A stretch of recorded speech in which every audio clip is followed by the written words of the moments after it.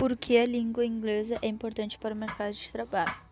Bom, muitos já sabem que a língua inglesa é a segunda mais falada no mundo todo. Sem dúvidas, é a mais utilizada nas relações internacionais de comércio, negócio, entre outros.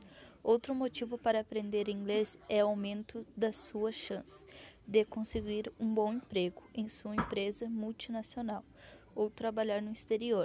Sendo a língua dos negócios, é importante que os funcionários falem inglês ao interagir com os colegas em outros países e com clientes internacionais. Assim, falar inglês poder transformar a sua carreira.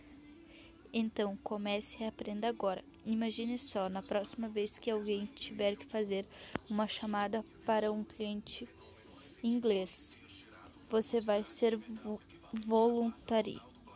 voluntário e impressionar todos ao seu redor. Como já foi dito, um bom motivo para aprender inglês é a sua carreira.